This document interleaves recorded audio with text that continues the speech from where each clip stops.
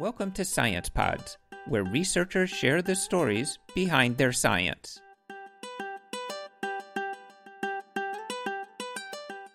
In this podcast, we hear from Emily Ho about recent research on painful truth or blissful ignorance. To get started, we were curious to hear Emily's story of becoming a researcher. My name is Emily Ho. I am a PhD student at Fordham, and in the summer I'll be joining Northwestern University's School of Medicine in the Department of Medical Social Sciences as a research assistant professor. I did my undergraduate studies at NYU in downtown Manhattan, where I grew up. Sometime in the middle of my undergrad studies, I got really interested in the measurement of psychology.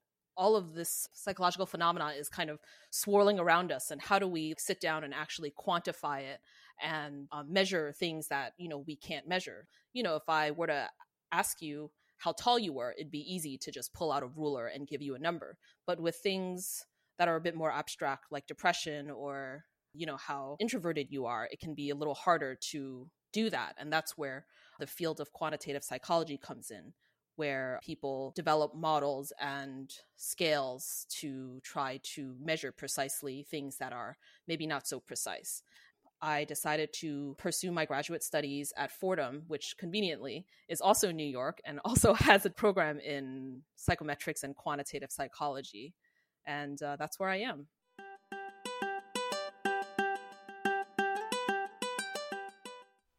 Research studies rarely start out with the questions readily in hand.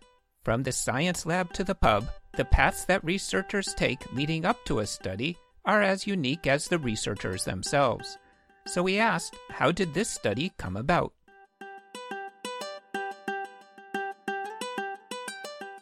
There's obviously the literature, but there's also me and my two co-authors, George Lowenstein and David Hagman, and we were just kind of talking about how this differed by ourselves, like, if you were a voider, do you avoid information or whatever? And David was, I'm a total information seeker. I would want information even if it hurts my feelings or whatever. And George said, I'm a total ostrich, right? I bury my head in the sand when the news is bad, and that's it. And I thought I was somewhere in the middle. And so we thought this was interesting because there's, three of us with really different views. That's how the conventional, I'm going to say conventional with a quotation mark here, knowledge in the literature, particularly the economics literature, is given that information is free, assuming it is, I should say, because it's not always free. Assuming that information is free and that it's easy to obtain, why shouldn't you get it? Even if it doesn't change your decision making in any way, you should always get, what's free. Kind of guided by this conventional wisdom, the standard argument in the literature is there's no one that's information avoidant, right? Or if it is, it's just noise in the experiment. And so we shouldn't account for people's information preferences at all. Well, in the last maybe 10 years, there's been a lot of empirical evidence, a lot of studies and experiments showing that when real people are faced with a real life decision to obtain really important information, that they choose not to get it.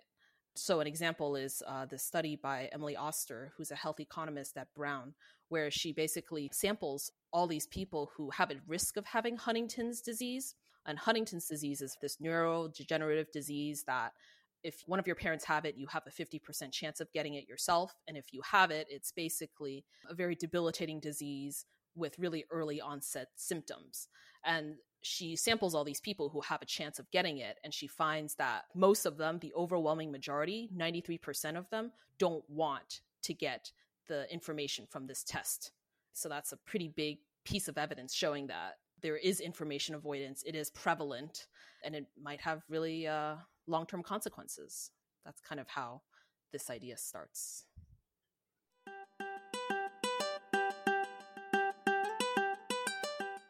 To understand the findings of any research, you have to begin with the methods applied by the researcher.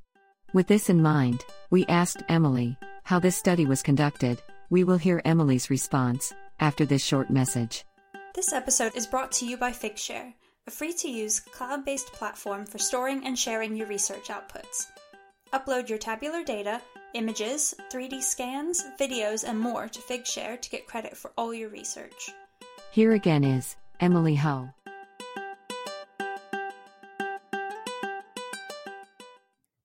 We wanted to test a few things.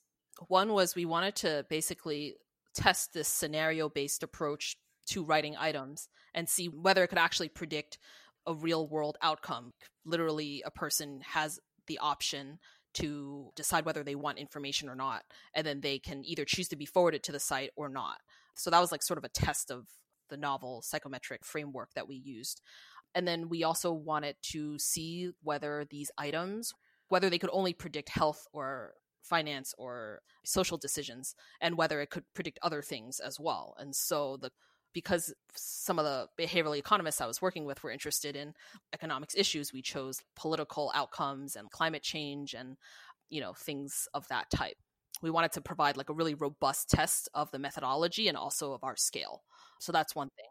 And then the second thing that we did was right around the time we were designing this last study, we chanced upon in the literature a scale that was literally called Establishing an Information Avoidance Scale that had been published super recently. And we were like, oh no, we saw the title and said, have all our efforts been for nothing? And so we read it. They were like attitudinal measures. When it comes to X, I would rather not know this, or ignorance is bliss, blah, blah, blah. And so we said, well, obviously we have to put these items to the test as compared with our scale. So sort of it provided actually a very neat test of the methodology and its predictive validity.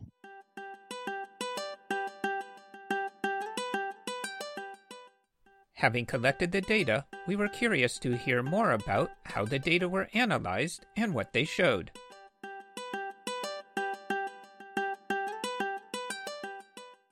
So in our study, we do find that when we administer the same scale over a span of a month, either 2 weeks or a month, that people's responses are essentially the same. So we know that it's at least reliable up to a month, although I'm sure it's longer. I think some people just have very strongly held beliefs that are very difficult to shake, even in the face of a lot of evidence. There's sort of some things in the literature that suggest that even if you're given information, sometimes that can even backfire and kind of make you even more convinced of your beliefs, even if you're given something to the contrary. So that's a very interesting psychological phenomenon we don't know that much about yet. And I think it's a harder question to answer about, well, we did sort of establish that information preference seems to be a distinct trait that's sort of stable over time. I shouldn't say sort of stable, it is stable over time, but that we also say that it differs by domain. So, and we show that with the exploratory factor models that, the same people who avoid health information isn't the same people who avoid finance information. And like, why is that? And is that stable over time? And that's totally an open question. It's definitely very context specific. There hasn't been a lot of work done on the specific contexts and in which people will avoid information. I don't know if the story is as simple as it makes me feel bad, so I'll avoid it, because there are definitely issues where, just to give you a really funny example, people watch depressing movies all the time, right? And they watch depressing movies, sometimes knowing exactly how depressing it's going to be. And why do they finish and wait until the end? So that's an interesting kind of ruffle in the whole landscape of how we consume information and things like that.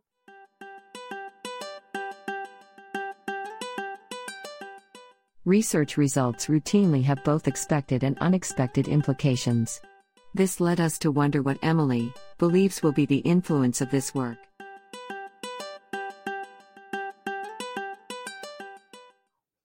The boundaries of when people avoid information and when they don't. How this triangulates with whether more information makes us happier or less happy, and when we need to kind of trade off happiness and practicality and things like that. Of course, I'm not an economist by training, so I don't know that sort of thing, but that's super interesting to me.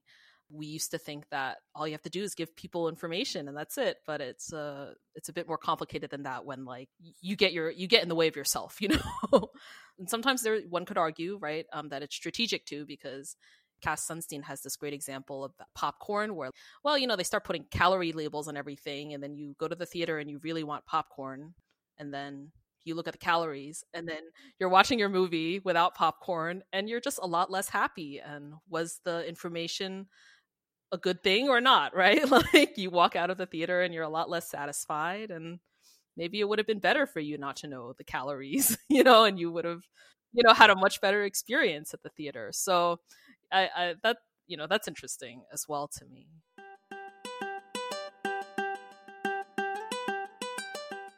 That was Emily Ho, discussing recent research on painful truth or blissful ignorance. You can learn about this research, download a copy of this podcast, or read the transcript at sciencepods.com. We hope that you enjoyed this Science Pods podcast. You can listen to other podcasts at sciencepods.com, where you can also subscribe to get new podcasts delivered to your podcast player. If you have recently conducted research and want to share it with the world, whether it is in press, on a preprint service, or already published, you can create your Science Pods podcast in just a few minutes. Just visit sciencepods.com to get started.